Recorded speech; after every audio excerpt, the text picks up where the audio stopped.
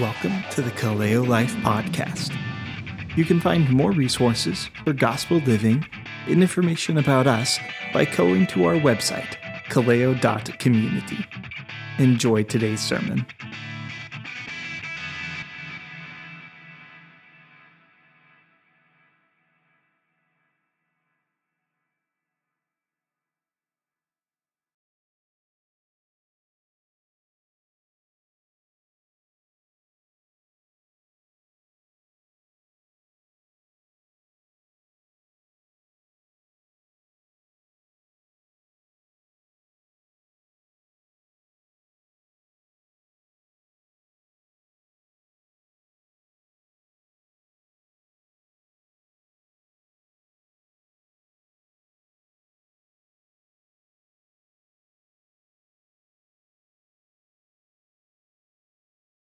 God, we thank you for this passage that we have before us. We thank you for this season that we get to celebrate and remember that your son Jesus has come and has fulfilled the promises made in the Old Testament.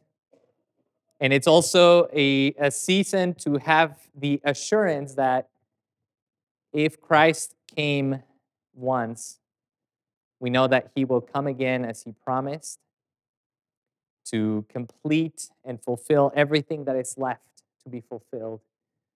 We thank you that we belong to you. We thank you that we are a part of your people, of your flock. And we thank you that Jesus is our good shepherd. Lord, please speak to us. Let us hear your voice today and your word. Let us follow you. And please fill us with your spirit, God. In Jesus' name, amen. All right, so let's read Micah chapter 5, verses 1 through 4. And I'm going to ask you to stand, if you are able, for the reading of God's word. Now muster your troops, O daughter of troops. Siege is laid against us. With a rod they strike the judge of Israel on the cheek.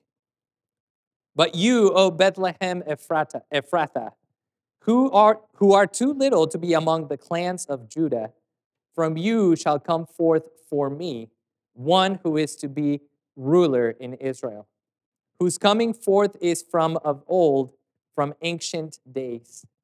Therefore he shall give them up until the time when she who is in labor has given birth. Then the rest of his brothers shall return to the people of Israel.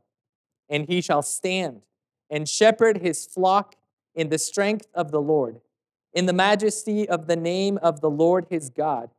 And they shall dwell secure for now. They shall dwell secure, for now he shall be great to the ends of the earth. This is the word of God. All right, so one of the things that I like in movies, sometimes, not always, but you know those movies that open up with a really not random, but kind of like a scene that doesn't feel like the beginning of a movie. It feels like it's a scene of something that has been going on for a while, right? It's kind of like a cliffhanger. It opens with something happening, and immediately you wonder, okay, what led to this point?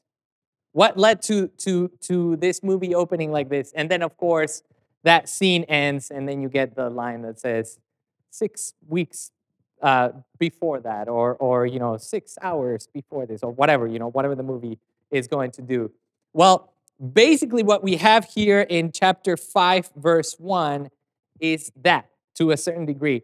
We open this scene, this prophecy, this oracle that Micah is giving. We have a scene where Jerusalem is surrounded by an army. Jerusalem is being besieged by this huge army, and so if you kind of follow the pattern or the message, the things that Micah is saying, if you know the history of what's happening at the time, well, we learn that this army that is besieging Jerusalem, this is the Assyrian army. And just a quick reminder on biblical history.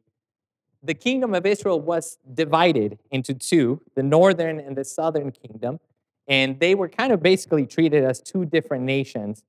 And The northern kingdom was more sinful than the southern kingdom. They were more rebellious.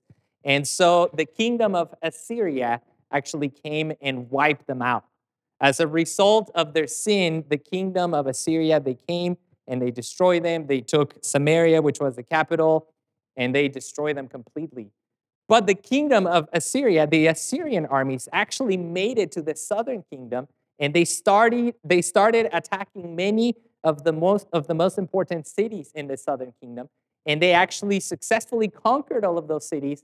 And then once they were ready to attack Jerusalem, once they were besieging Jerusalem, then God miraculously delivered the people of Israel.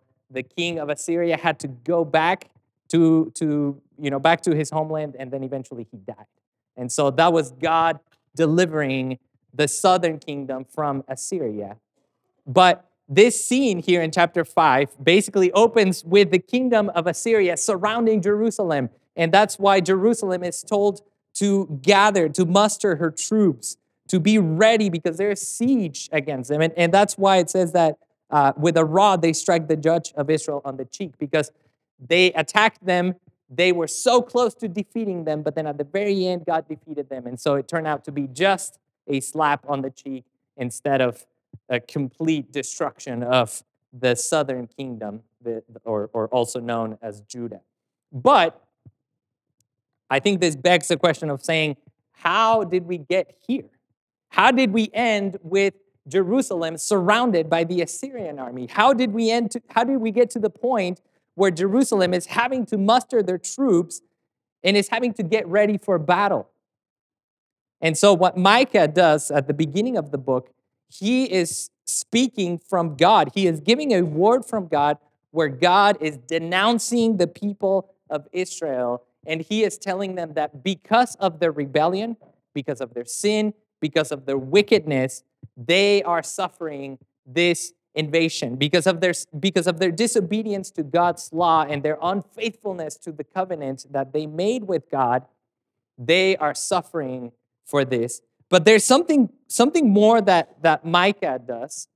He actually brings it to a sharper conclusion, and he says that actually this is happening because Israel has wicked rulers, wicked leaders, wicked prophets. The people that are in charge of leading the people of Israel, they are actually wicked. And instead of taking care of the sheep, they are devouring the sheep. And instead of caring for them, they're actually stealing from them. And instead of speaking the truth to them, they're actually lying to them. And it is so bad that basically because of the wicked leaders of Israel, God's judgment and punishment has come upon them. Now, let's be clear. It was not just the leaders, right? The people of Israel, they were also disobedient. But here, this is Micah denouncing the leaders of Israel.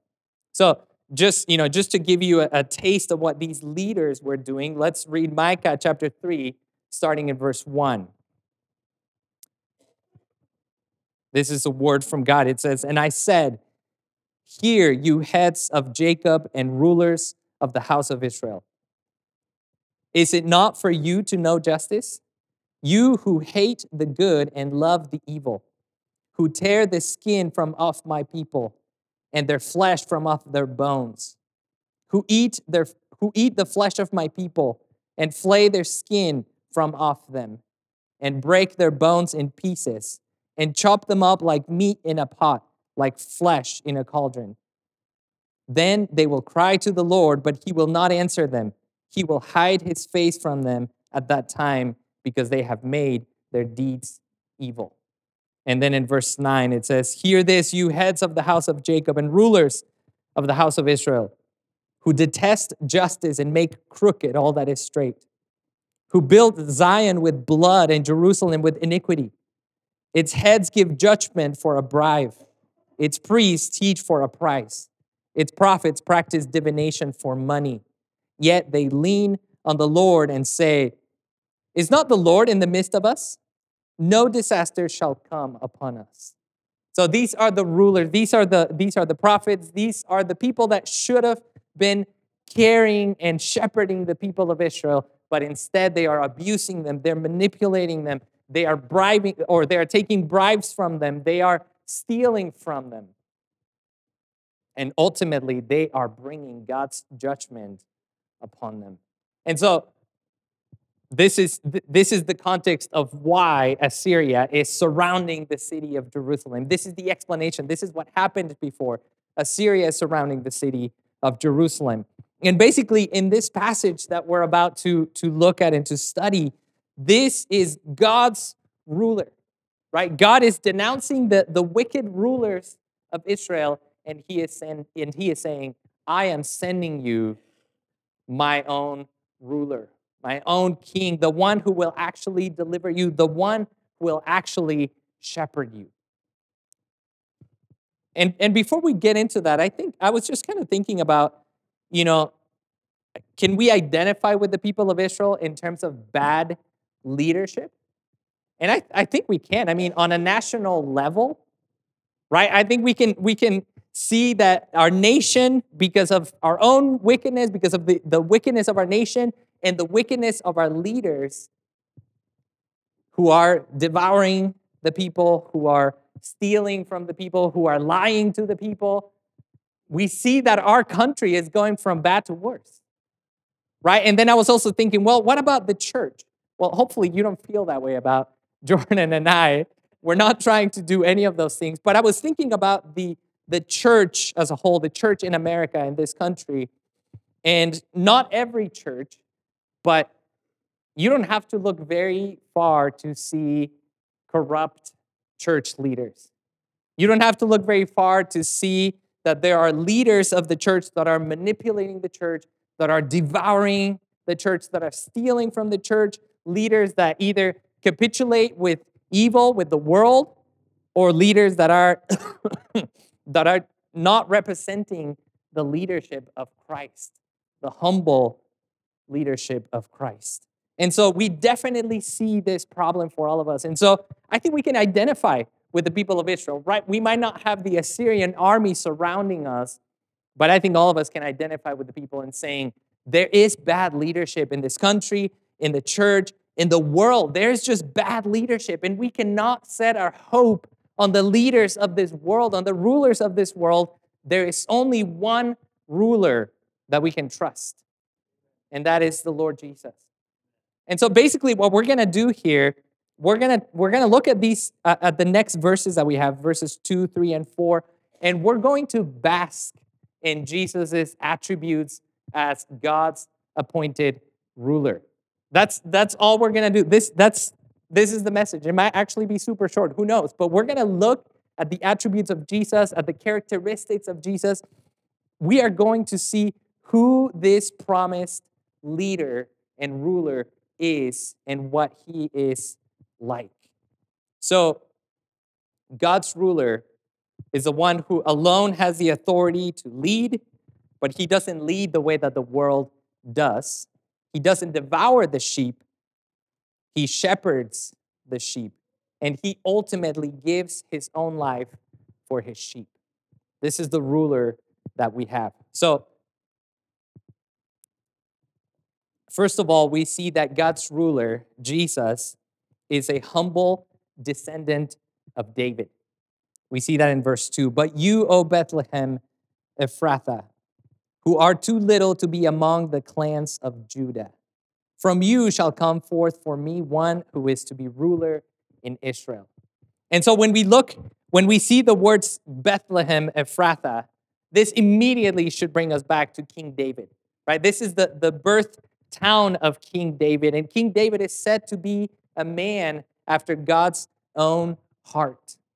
This speaks of both Jesus' humility as having been born in Bethlehem, as being from the line of David, who was a humble little shepherd, but it also speaks of Christ's lineage, right? He is the king that comes from the line of David.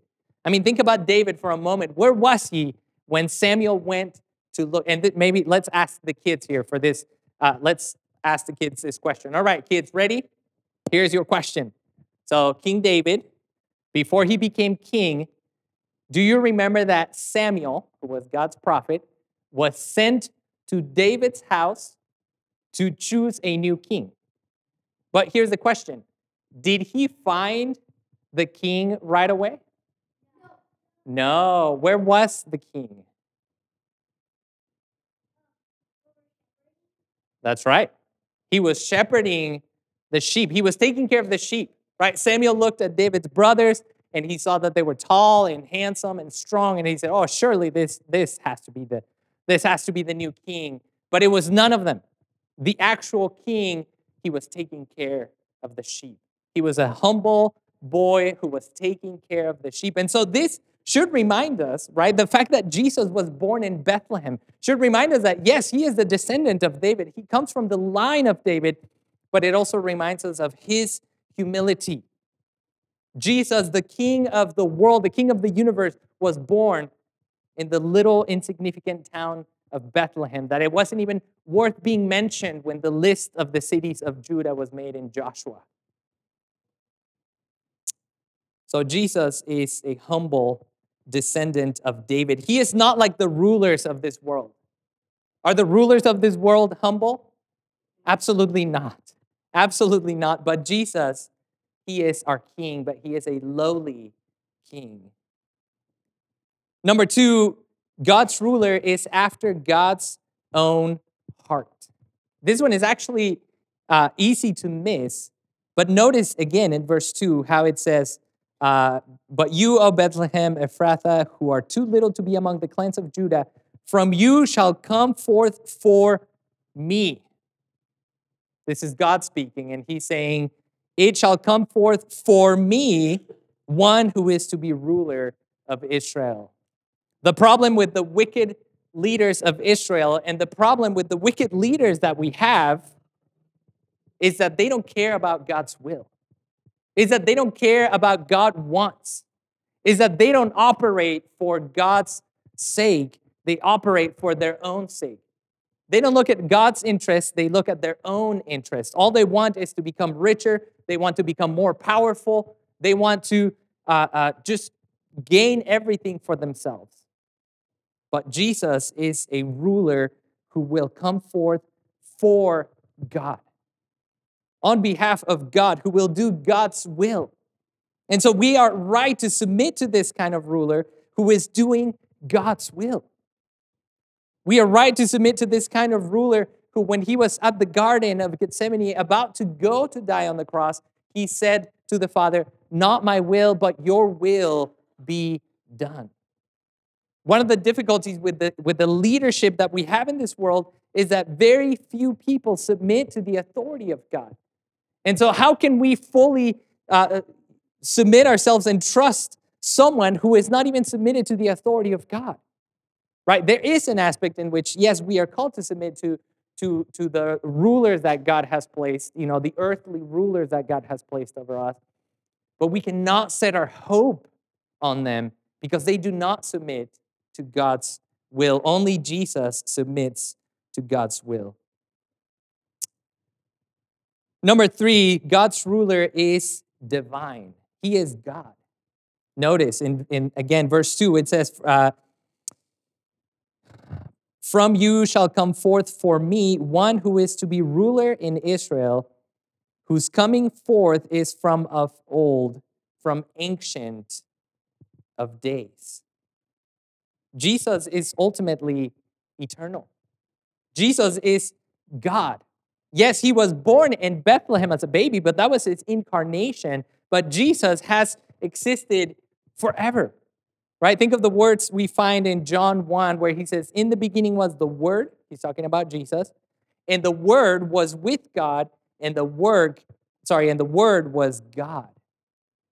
This is telling us that Jesus has existed from the beginning. Jesus from the beginning was with God, with the Father, but Jesus from the beginning was God. He has always been God. And then we have, again in John, I can't remember what verse, but in chapter 1, John says, "And the Word became flesh and dwelled among us." And that's what we celebrate, right? On Christmas, we celebrate that the Word, that God himself, that Jesus, who is God himself, he became flesh and he dwelled among us. This is the kind of king we have. We have a king who is divine, a king who is God himself. We do good to submit to Jesus because he is humble, because he does God's will, but we also worship Jesus because he is God himself. He is divine. Number 4, God's ruler is the greater Moses. So in verse 3, it says, "Therefore he shall give them up until the time when she who is in labor has given birth. Then the rest of his brothers shall return to the people of Israel." So here it's saying that that the people of Israel will be under the power of another people, right? Ultimately, even though God delivered them miraculously from the Assyrian Empire, because they continued to disobey God, the Babylonian Empire came, and the Babylonian Empire took them into captivity. They went into exile. They were away from the presence of God, literally and spiritually. But even after they came back to the promised land, their hearts were still not surrendered to God. Their hearts were still in rebellion against God. But when Jesus was born, he came as the better Moses to bring the people back to the promised land. But this is a spiritual bringing of God's people to the promised land. This is Jesus bringing people back to faith in God, back to the promised land, back from the Exodus, back from captivity. And if you think about it, all of us, we're in captivity because of our sins, because of the curse of this world.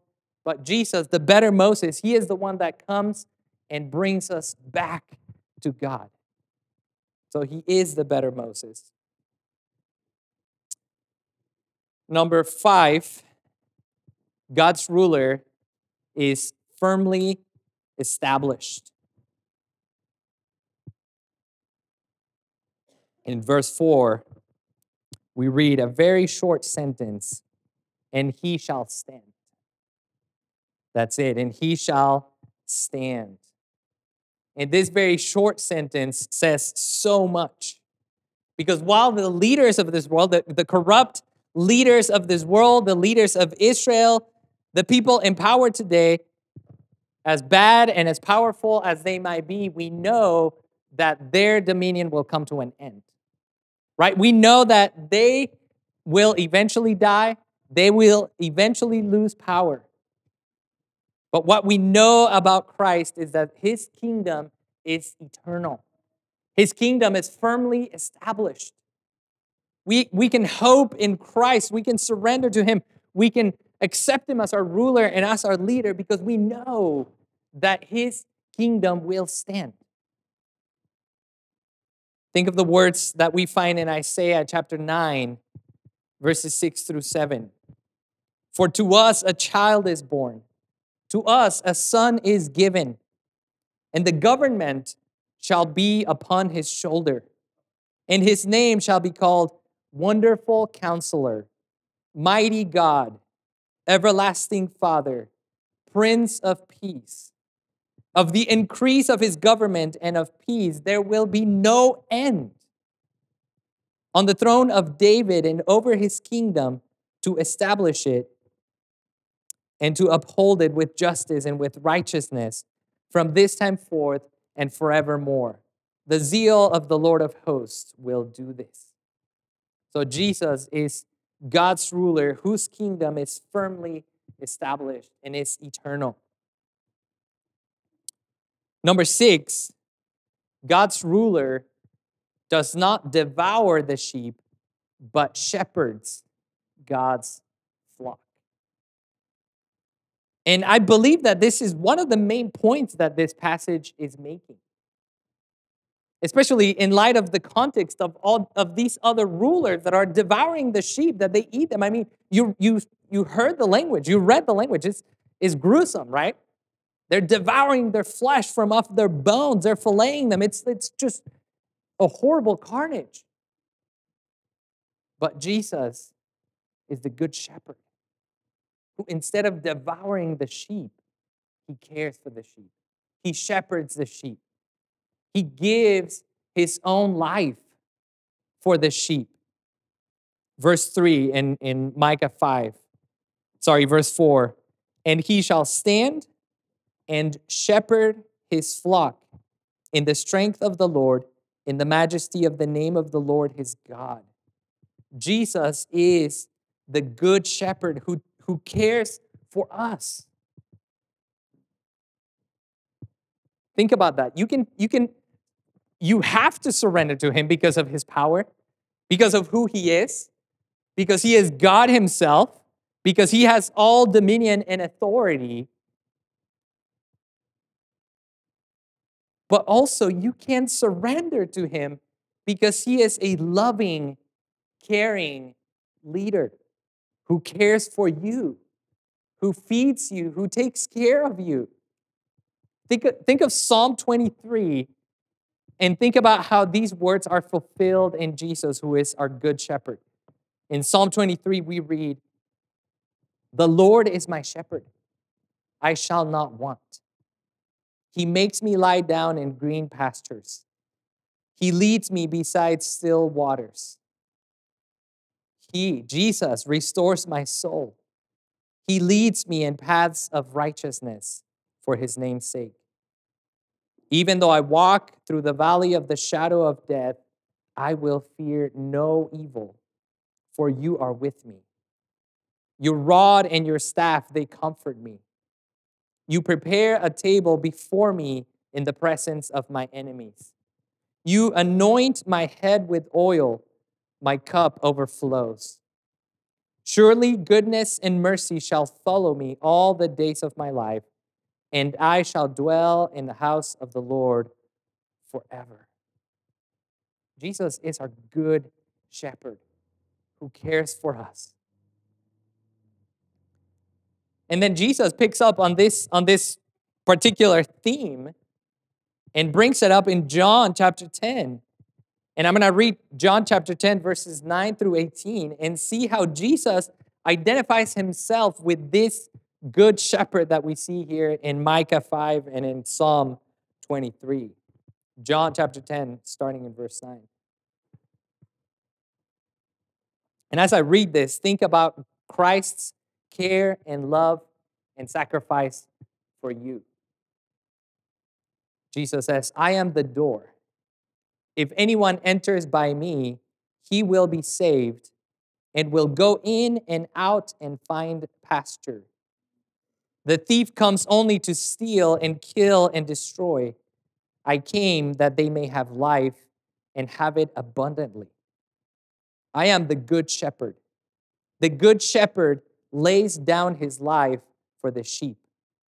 He who is a hired hand and not a shepherd, who does not own the sheep, sees the wolf coming and leaves the sheep and flees, and the wolf snatches them and scatters them.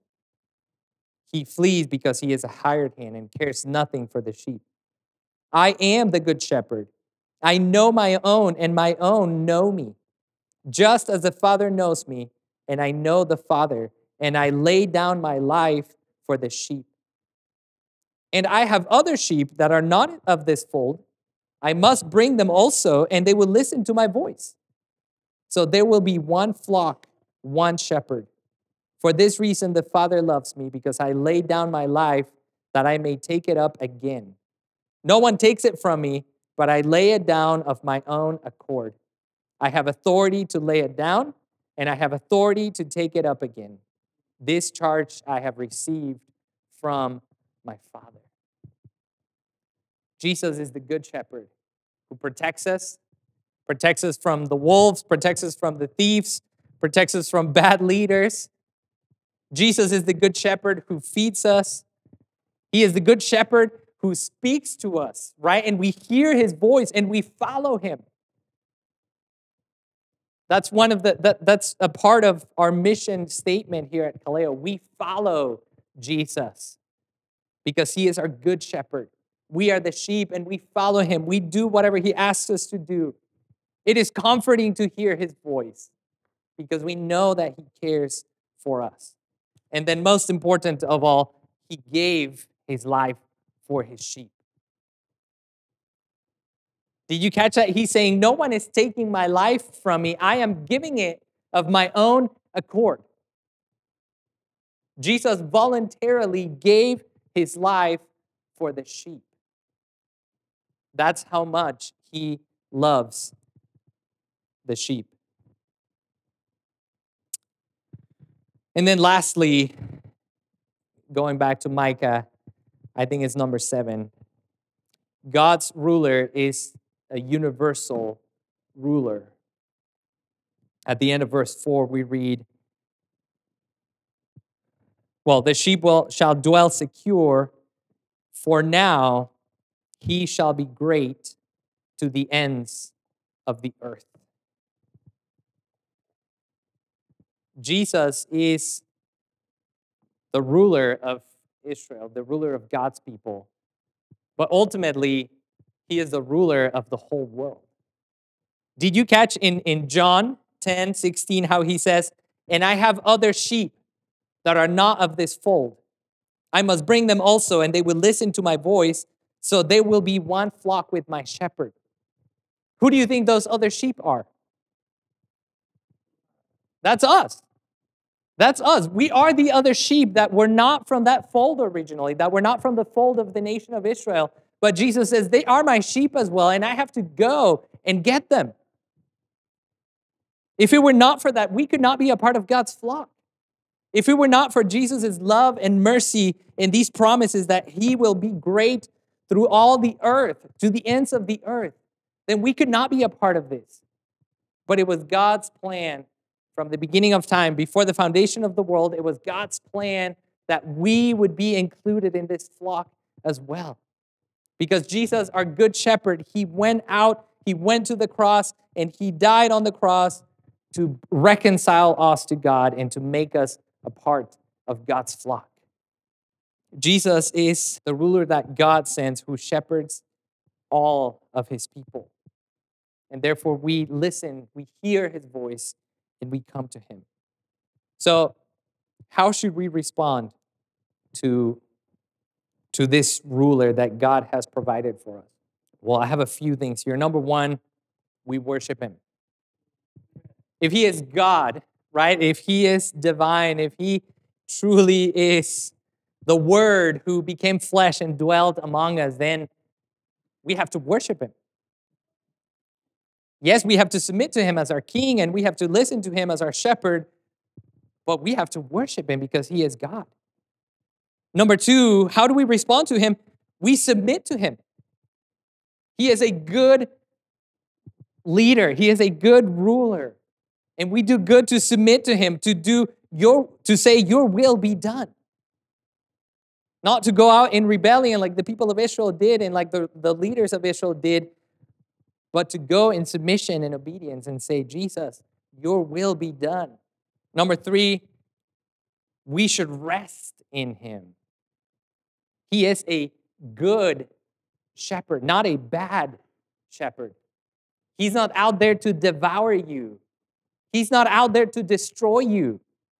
He gave his life for you. And so we can rest in him. We can rest secure. Do you think that the sheep, when they're inside the flock or inside the pen, do you think that they're worried that the wolves and the coyotes and all those animals are going to get them if they know that the shepherd is right there? No. That's right. That's right. Absolutely. Jesus is our good shepherd, and we don't have to be worried.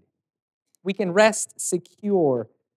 Also, how do we respond to him? We should listen to his voice, right? I don't think, now that I think about it, I don't think that I read that part of John 10, but Jesus says that he is a good shepherd, and the sheep hear his voice, and they follow him. And so if Jesus truly is our good shepherd, then we should listen to his voice. We should listen to his voice in his word. We should listen to him as we pray. And so what practical steps are you going to take to be able to hear Jesus' voice? Right? You can't just sit around and expect him to talk out of nowhere. We have to take the steps and say, okay, Jesus, I want to hear from you. Let me come to your word. I want to hear from you. I want to follow you. And so as we get ready to celebrate Christmas, as we prepare to celebrate Jesus's first advent, let us have this response of hearing his voice. And then the last thing here for a response is we should proclaim his birth and his rule to the whole world. Right? If his name shall be great to the ends of the earth, then we should do what the song says and go and tell it on the mountain. Right? We should go and proclaim that Jesus is born, that Jesus is king, that he is the good shepherd, that he cares for us, that he loves us, that he gave his life for us. So that those other sheep that are part of this, a part of the flock, or that are not part of the flock, but Jesus is going to get them, that they would hear this message, that they would come to him. So Jesus is not out there to devour us, but Jesus is the good shepherd who cares for us, who feeds us, who protects us, who speaks to us. So let us hear his voice. Let's pray. Lord Jesus, thank you for your love, for your humility. We thank you that you are a ruler and king after God's own heart. We thank you that you submitted to the Father. You listened to the Father, and you went to the cross for us.